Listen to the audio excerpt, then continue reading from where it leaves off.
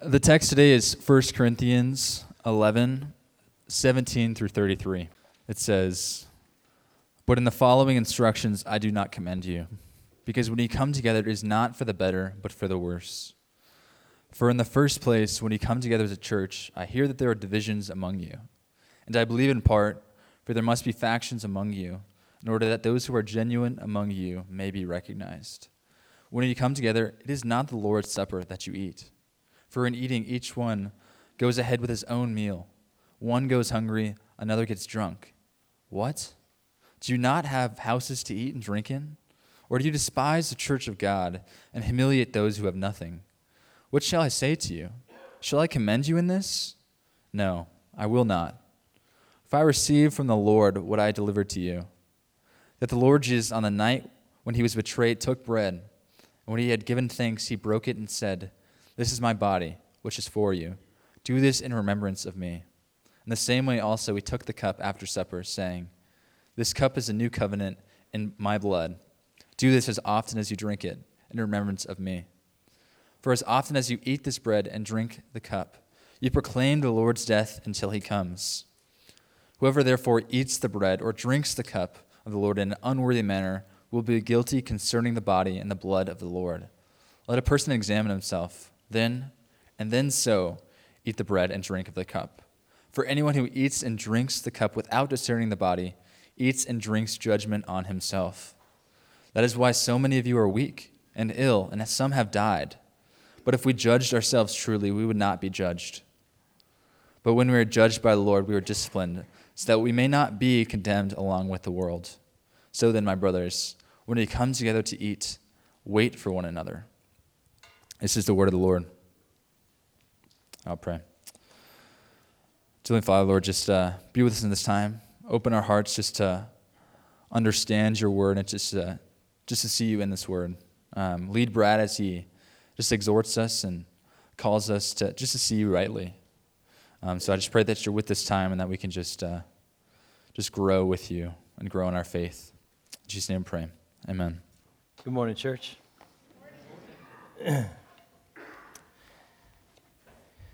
We are going to change up the order a little bit this morning if you haven't noticed already. Usually we do communion before the sermon. Today we're going to do it after, because what we're going to talk about and focus on today is when we come together and eat, when we do communion, what does it mean? Why do we do it? How should we do it? Those things. And then we'll close our service today with communion as we do that. When we come together and eat, and I don't just mean potlucks there, which, by the way, is my favorite church activity, I think. And I'm still working on some things. If you didn't know, I'm from Texas. And potlucks, there's no sign-up sheets with that or anything. It's just potluck. I'm working on getting us there. I haven't been successful yet. I think it's an issue of just trusting the sovereignty of God. It's going to work out, right? I'm kidding. Totally kidding. But the early church met on a regular basis, and they had what was called love feast, agape meals, or love feast, where they would share a meal together, and kind of that was usually capped off and headlined with communion. They did it on a regular basis, and that's a little bit important to know, because we'll see in just a little bit some references that will make more sense in that context. The church is given two ordinances in Scripture in the New Testament. Two ordinances: baptism and the Lord's Supper. There's a lot of things we do, we're called to do, but there's really two ordinances that we keep there: baptism and communion. Both are commanded by Christ, both focus on the work of Christ, and both of them proclaim the gospel. Now, when we do communion, the Lord's Supper, whatever you want to call it, some call it the Eucharist, it's called different things there, but when we do that, we need to know that that's not just a tag-on to our services. Communion is central to the worship of the New Testament church. If we're a New Testament church, then central in our worship is communion, is the Lord's Supper. Central. It's never been a tag on to regular worship. And there's a quote, I'm going to read it now, but I put it at the bottom of your outline because it's one I want you to be able to take with you. It's a really good one. It's Charles Spurgeon. He says, I think the moments we are nearest to heaven are those we spend at the Lord's table. I think the moments we're nearest to heaven are those we spend at the Lord's table. This isn't, if you're not careful, it becomes, it's that time, It's, third Sunday of the month, we're going to do communion, right? And so we just do it and you go on. It's not a tag on, it's central to our worship. It's not just a routine, it's a proclamation of the gospel, as we're going to see a little bit more. In fact, there are some indications that in the early church, this was a regular part of almost all their gatherings, at least on a weekly basis. So it's not just a ritual. And also, too, when we do communion, understand there's instruction here. There's meat here. There's teaching here as well. I want to read one more quote by Spurgeon. He says, "Where, beloved, can we find richer instruction than the table of our Lord? He who understands the mystery of incarnation and of substitution is the master of scriptural theology. There is more teaching in the Savior's body and in the Savior's blood than in all the world besides." There's meat here. There's teaching. There's meaning. And we do it on a regular basis. And not very often do we stop back and say, okay, why do we do this? I mean, we allude to it in the passage, but today we're going to dedicate this whole time to why and how the Lord's Supper, communion. We're going to focus on that this morning. Why and how do we do communion? Start off with this. Why do we do communion? Why do we do it? It may seem strange to some. You're taking a little cracker and saying, "This is my body, which is for you," and the little cup, and you drink it and say, "This is the blood of the new covenant." What does that mean? It may sound strange, but there's at least 3 different reasons that we see in Scripture to do it.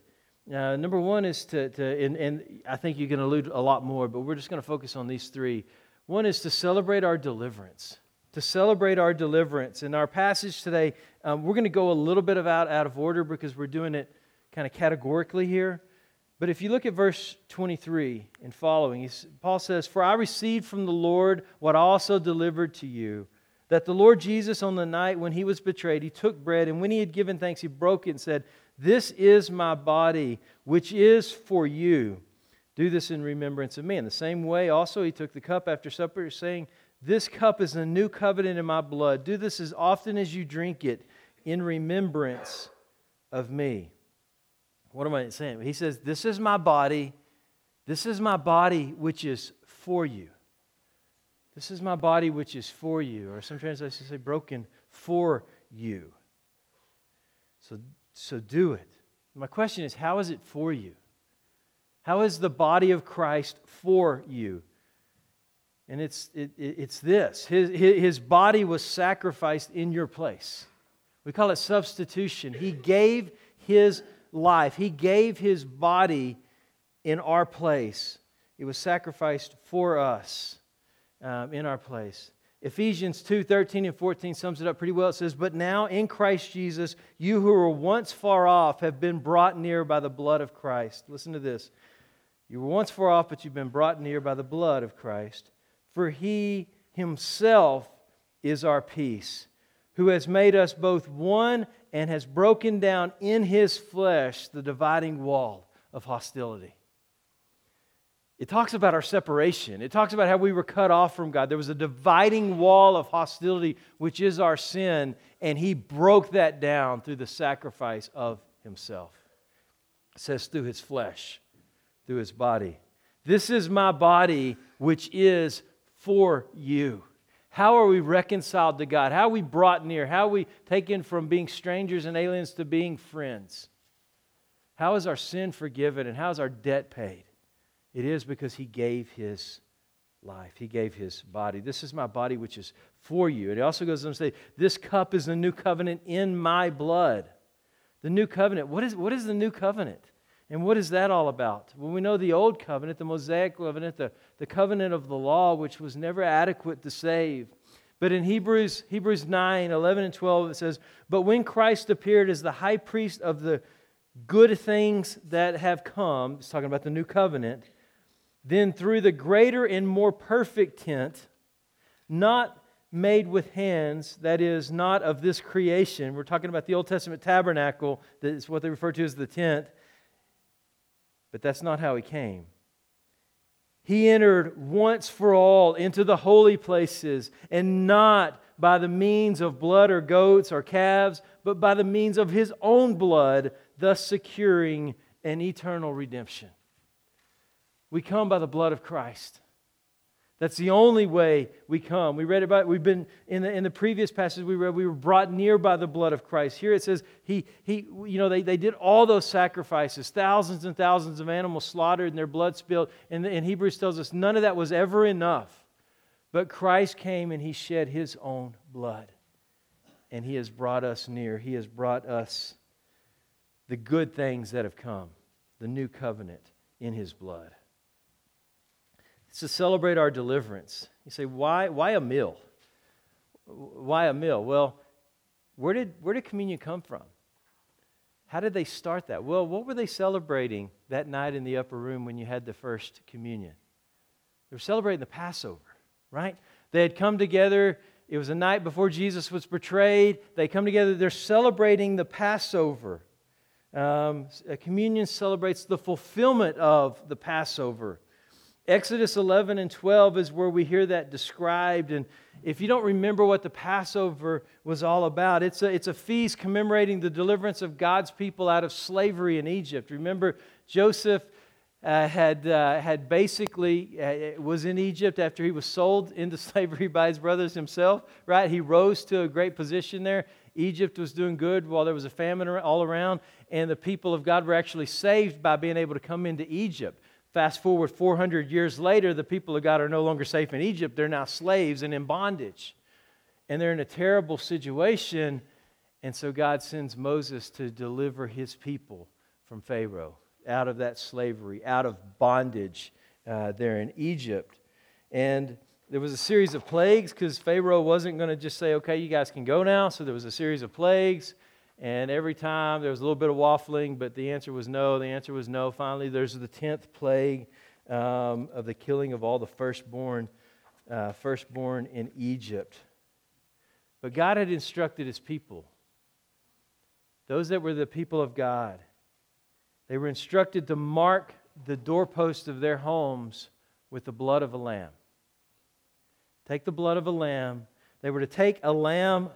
And here's how it is, without blemish. That's important. They were to slaughter it, and they were to eat it with unleavened bread and bitter herbs, and place the blood, some of the blood, over the doorpost and the lintels of their home. And those who did not have the blood of the lamb on the doorpost of their home, the firstborn was struck dead by God. And so it was a massive thing across Egypt, as every household almost, except for the people of God, was touched by death. Touched by death.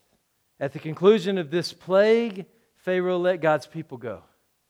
And in Exodus chapter 12, 24 through 27, they were commanded to keep the Passover always, this Passover meal, as a remembrance of God's deliverance.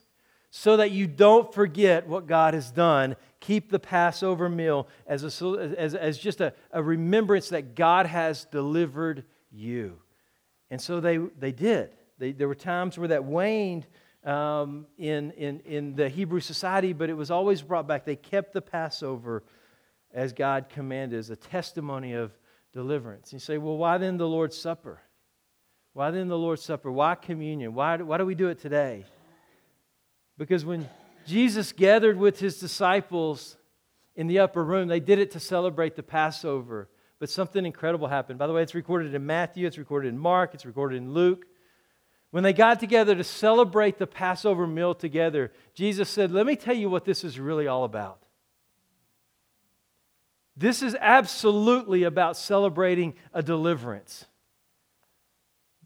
But this is about a much greater deliverance. So when you come together and eat, when you celebrate the Passover, you're celebrating your deliverance from sin and judgment. You're celebrating the deliverance that I am bringing to you. Jesus did not do away with the Passover, but He revealed its most profound meaning and fulfillment. The Old Testament Passover was a foreshadowing of what God was going to do, not the ultimate fulfillment of it. It's not just bondage or slavery to an Egyptian Pharaoh. That had temporal consequences, right? That was a miserable life, but that's all it was. This celebration of the Passover is a celebration of our deliverance from sin and death and judgment. It's a celebration of deliverance from hell, if you want to go to the extreme there. It is ultimate freedom. It is celebration from eternal judgment, not just temporal bondage. Just as God executed the judgment of death on Egypt because of their sin, He's going to execute an ultimate and eternal judgment on all of mankind because of our sin. And the wages of sin is death, we read in the New Testament. And by the way, that is not good news. The problem is not that we can look out there and say, well, yeah, there's a lot of bad people that deserve that. The problem is we deserve that. The problem is we are in that category. The wages of sin is death, and we are sinners. At the right time, Christ died for the ungodly. We are the ungodly.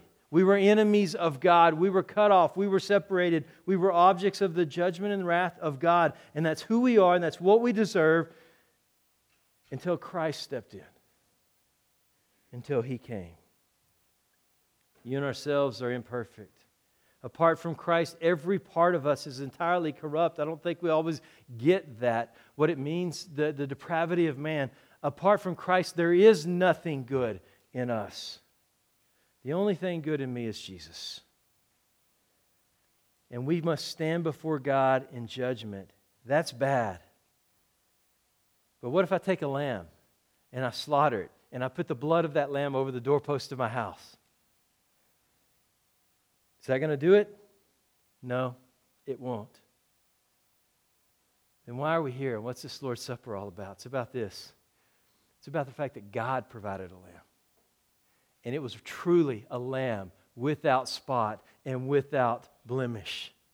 The Lamb was the Son of God. As John the Baptist said in John chapter 1, when he sees Jesus there, he says, "Behold the Lamb of God who takes away the sins of the world." God provided a lamb without spot or blemish, and He was sacrificed, and His blood was shed, and He bore the full measure of God's wrath for sin. And so we celebrate that deliverance when we celebrate communion. The new covenant, Lord's Supper, is the remembrance of God's divine deliverance from His eternal judgment because of our sin. God provided the lamb. So this morning, I asked the question, do you remember the gospel? What does He say to do this? This is what I've done. So as often as you eat, to do it what? Do it in remembrance of me.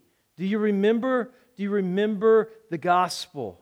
In remembrance of me. Our minds are full of so many different things. And ultimately, guys, can we just be honest? They're full of things that really don't matter very much, but they dominate our minds and our attention. As we take communion this morning, I hope we can fix our eyes on Jesus, the author and perfecter of our faith, who for the joy set before Him endured the cross. And I hope we understand too that this little cracker and this grape juice themselves are not the point. We look through them. They're not what it's all about. We look through them to see the broken body and the shed blood of Jesus. Spurgeon describes them as spectacles that we look through to see the incredible work of Christ in the gospel. Do you remember the gospel? Do it this morning to remember the gospel. And also do it to proclaim the gospel. That's verse 26. It says, "For as often as you eat this bread and drink this cup, you proclaim the Lord's death until He comes." If you're not a believer here this morning, then I encourage you just to watch. If you're not a believer, just watch. That's okay. That's good. It's really what needs to happen there. Because there's a message that's proclaimed when we do communion, the Lord's Supper. Watch and hear and see the gospel proclaimed. What's the picture of once being separated from God, but now we're partakers. We're partakers of Him through the cross. See the gospel and believe the gospel. That's why. How should we do communion? This passage gives a whole lot of attention to how we should do communion. And honestly, most of it's on the negative side. There's a whole lot of emphasis here on how not to do communion. And so we can see that and say, okay, that also then tells us then we should do the opposite of that. How should we do communion? How do we do it? Does it matter how we do it? Apparently it does. And I say apparently it does because our passage this morning is largely a rebuke of the Corinthian Christians for doing it the wrong way. So apparently it does matter how we do it.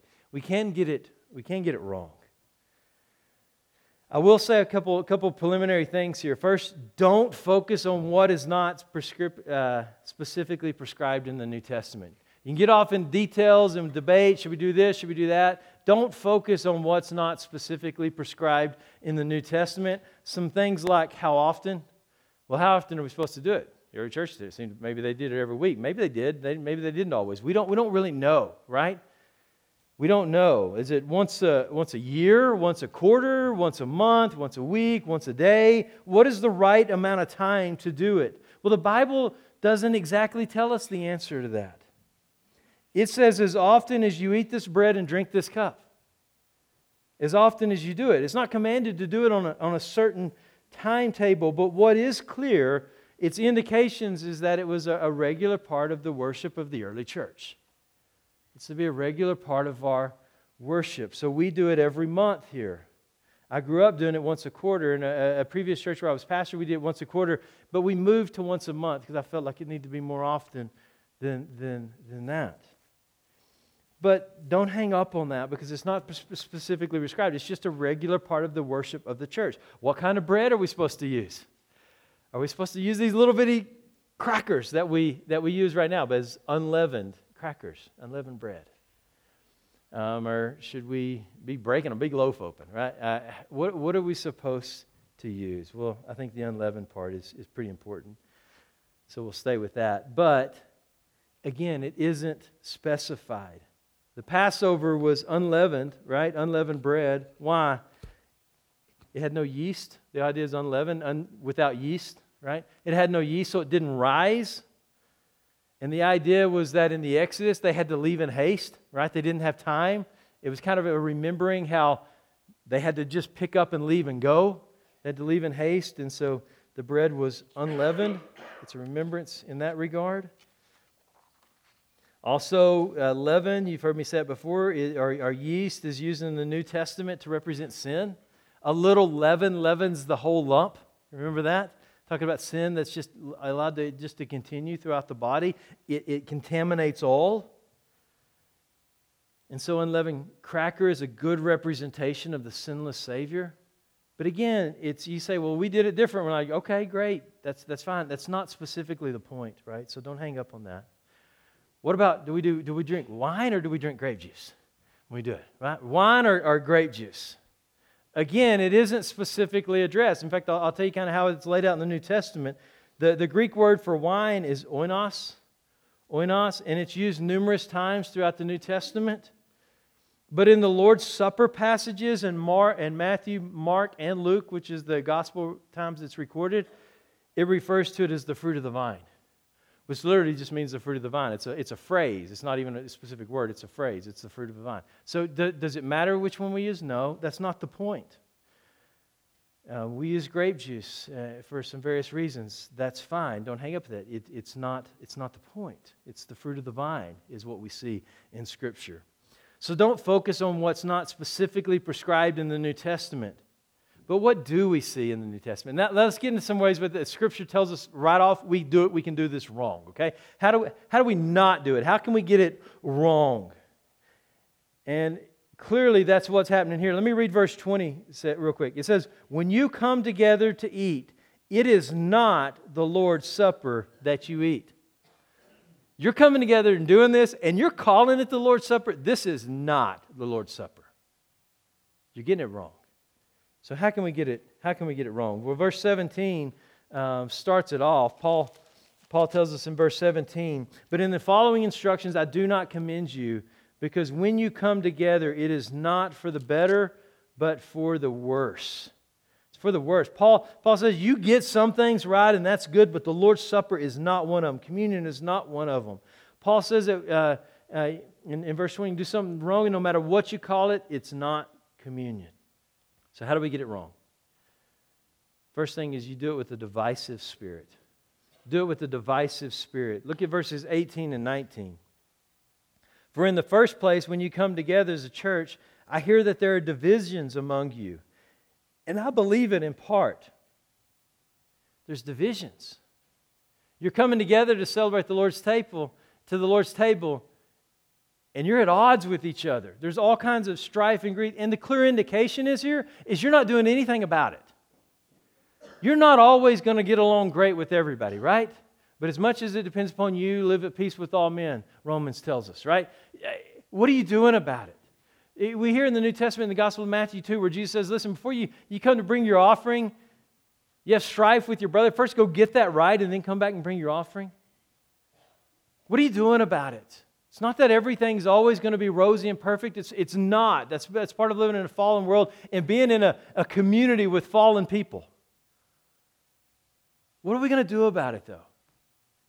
And if you're just sitting there and you're like, man, I can't stand that guy over there. He is such a jerk. I don't even look. I don't even look at him. Oh, thank you, Jesus. No. That's what they were doing.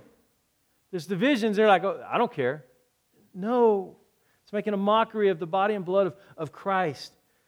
Don't do it with a divisive spirit. By the way, I love it. In chapter 10, if you just turn over back one page to chapter 10, verses 16 through 17, I want to show you a little bit about what it says in the words there. It says, "The cup of blessings that we bless, is it not participation in the blood of Christ? The bread that we break, is it not participation in the body of Christ?" By the way, the Greek word there is koinonia. And y'all may know the koinonia means fellowship. It's fellowship. That's why the King James translates it as communion. That's where we get that word. The King James translates that word as communion. We're communing together. The whole idea is, and by the way, it goes on to say in verse 17 there, this is about being one people. One people. It's communion. We do this together, not individually. That's why we serve everybody and then we all partake of it together.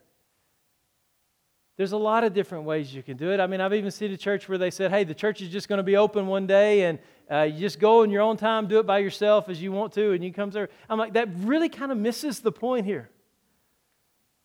The idea is the unity of the church around the sacrifice of Christ. And that's what we're celebrating here. So we wait for one another, as we'll see in the Scripture. But we also don't want to come with a divisive spirit. If that's the case, maybe you need to pray, say, Lord, help me to forgive. Because I'm going to celebrate your forgiveness and I'm not going to forgive them. By the way, read Matthew chapter 18. That latter part, that parable of the two debtors. And you have one debtor who owes a massive debt. You couldn't repay it in 50 lifetimes, right? It's this massive debt. And he goes to the master and he pleads for mercy and the master forgives him. He goes out and finds somebody that owes him a small sum of money. That person says, I can't pay it, please have mercy on me. He has him thrown in prison and has him beaten. And Jesus gives a sharp rebuke.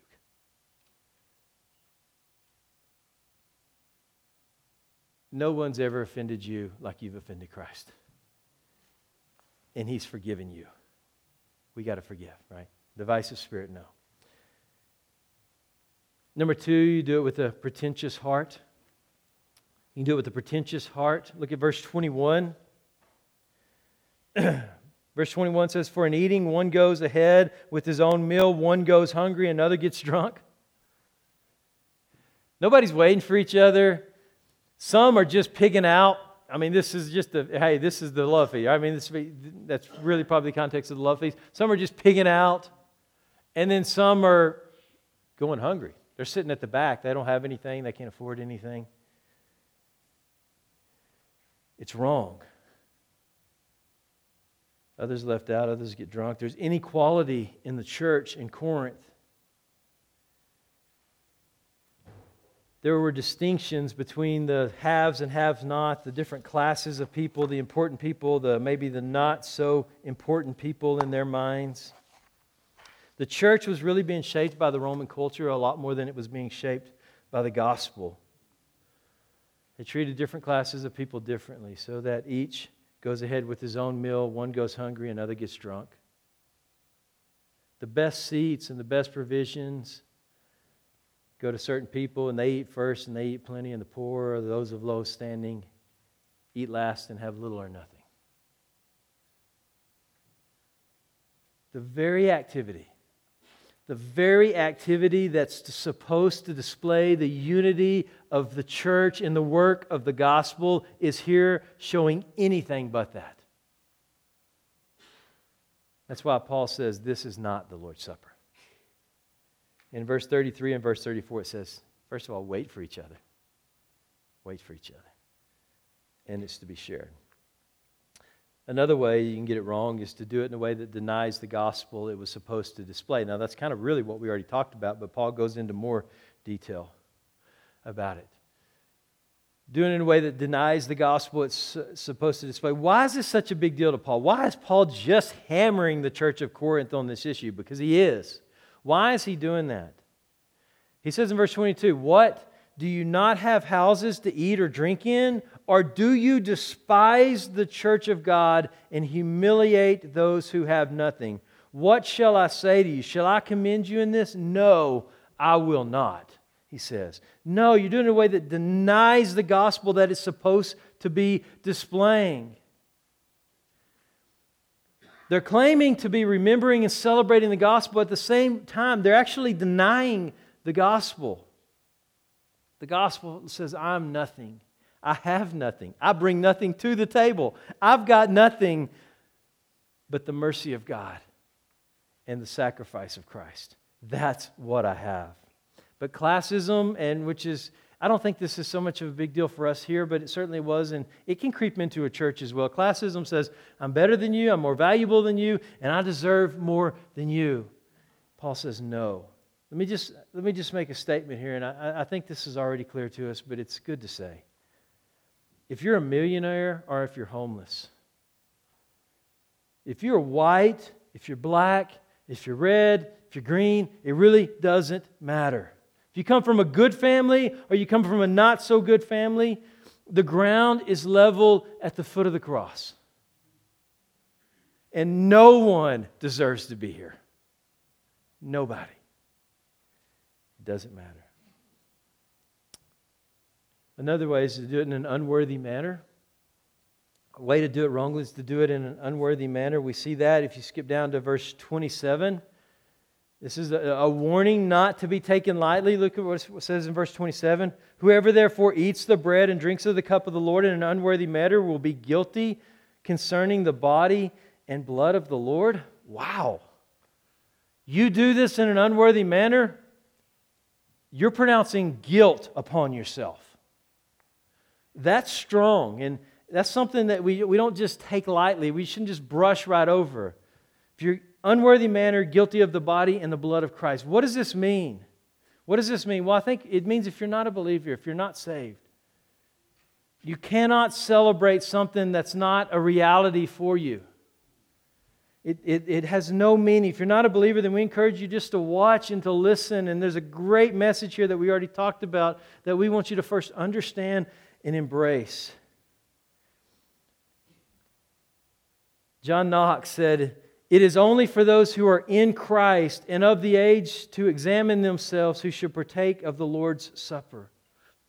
We are called to examine ourselves too, so that may have some degree of the importance of the age also involved with that.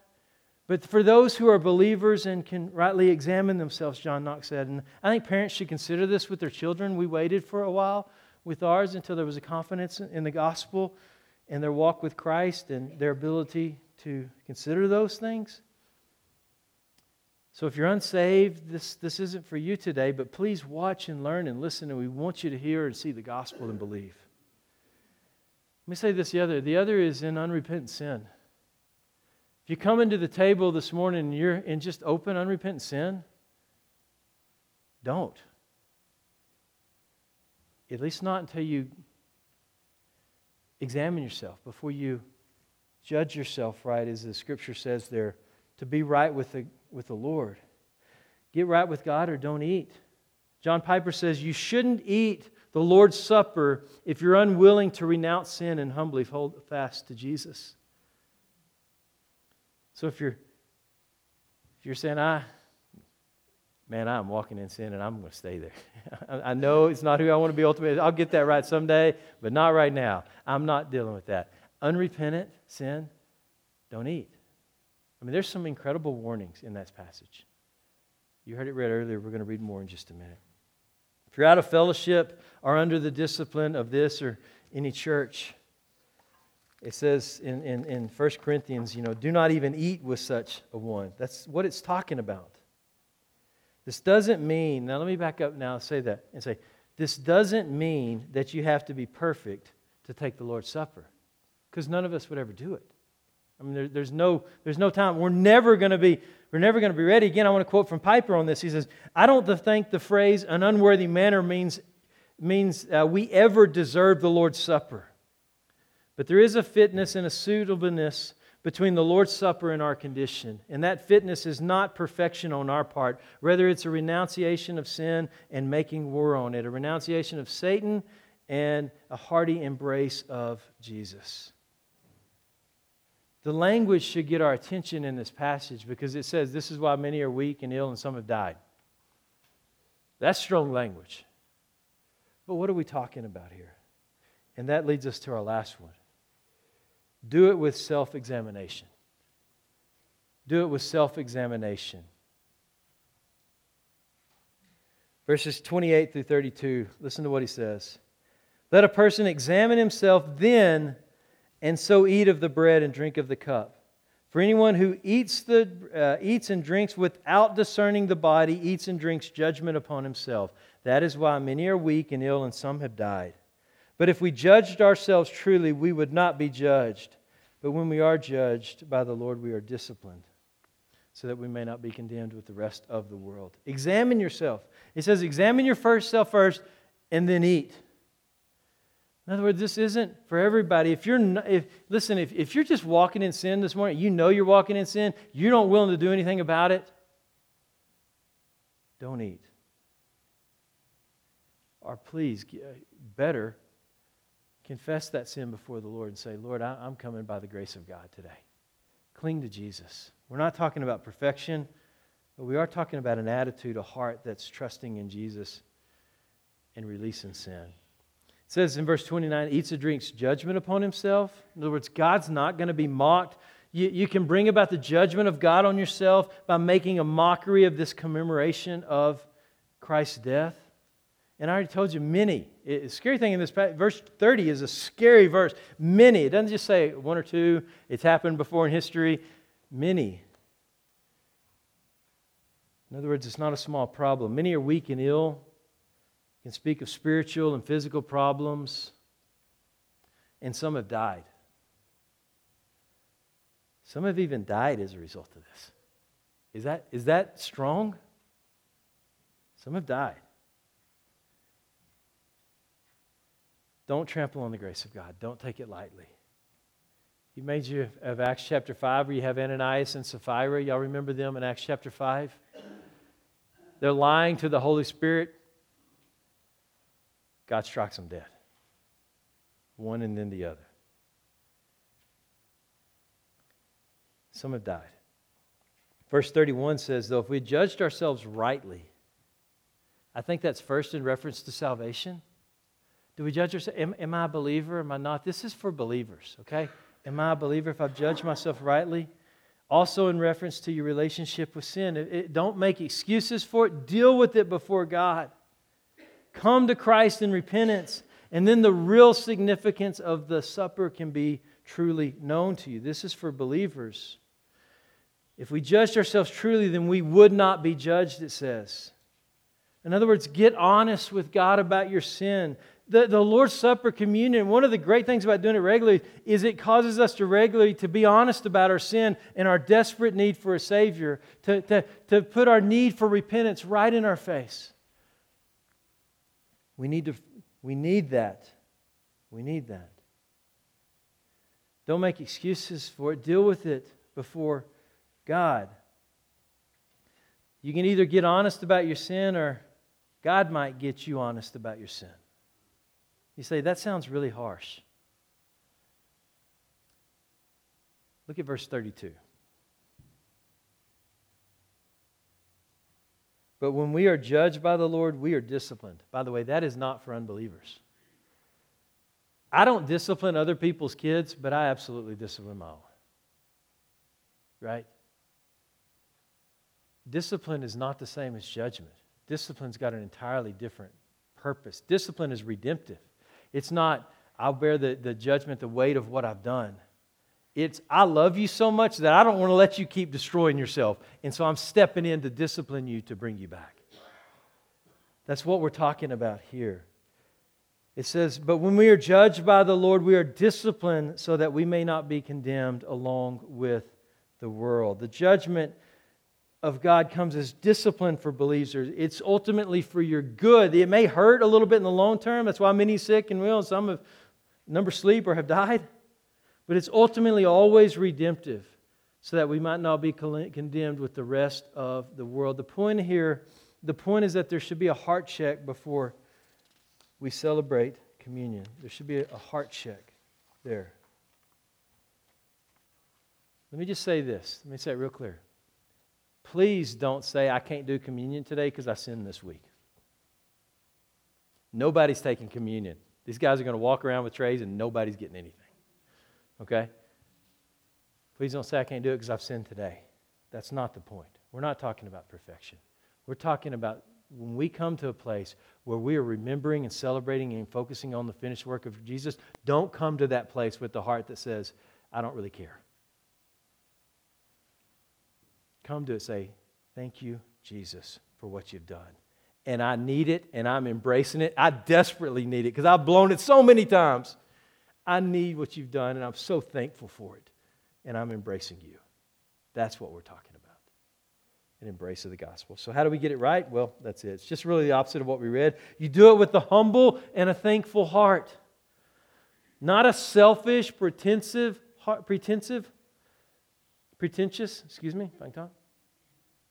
humble and thankful heart, not a selfish or pretentious heart, not a divisive spirit, but a humble gratitude for amazing grace that was displayed through the cross of Christ. By the way, another name for this is the Eucharist. The word Eucharist, it just means to give thanks. Some people call it the Eucharist. It's a giving of thanks. Thank you, Jesus, for what you did. I do not deserve it, but I'm clinging to it with all my heart, with all my life. Do it with the heart of repentance. Do it with a humble and thankful heart, and do it with the heart of repentance. It says, if you judge yourself rightly, you will not be judged. It's a heart of repentance. It's not perfection. You come with the heart of repentance that is fully trusting in the work of Christ for your forgiveness. Listen to this. Communion is for sinners. It's for sinners who are trusting completely in the grace of Jesus for their salvation. So this morning we're gonna do it. I hope you remember. I hope you know the why. Why do we do this? Where did it come from? It's a celebration. It's a remembrance of our deliverance, and it's a proclamation of it for what Christ has done for us. How do we do it? Well, we do things like it says in Scripture. First of all, we wait on each other. There's no preferential treatment here. None of us deserve to be here, but we all coming is celebrating the finished work of Christ and what He did for us on that cross. And we do it with hearts and attitudes that say, thank you, Jesus. I don't deserve to be here. There, but by the grace of God go I. Thank you, Jesus. So as the men that are going to help serve communion, as our worship team comes up, I encourage you just to take a moment. Take a moment to examine yourself. It says, examine yourself and then eat. Take a moment to examine yourself. And again, it's not, do I have to pick out every little sin in my Bible that I committed this week and then say, Jesus, forgive me? We're not talking about that. We're talking about saying, come and say, Jesus, I know I'm a sinner, but I'm clinging to your grace and forgiveness, and I'm embracing it. Help me to put aside that sin and to live for you out of gratitude of what you've done for me. It's the kindness of God that leads us to repentance, the Scripture says.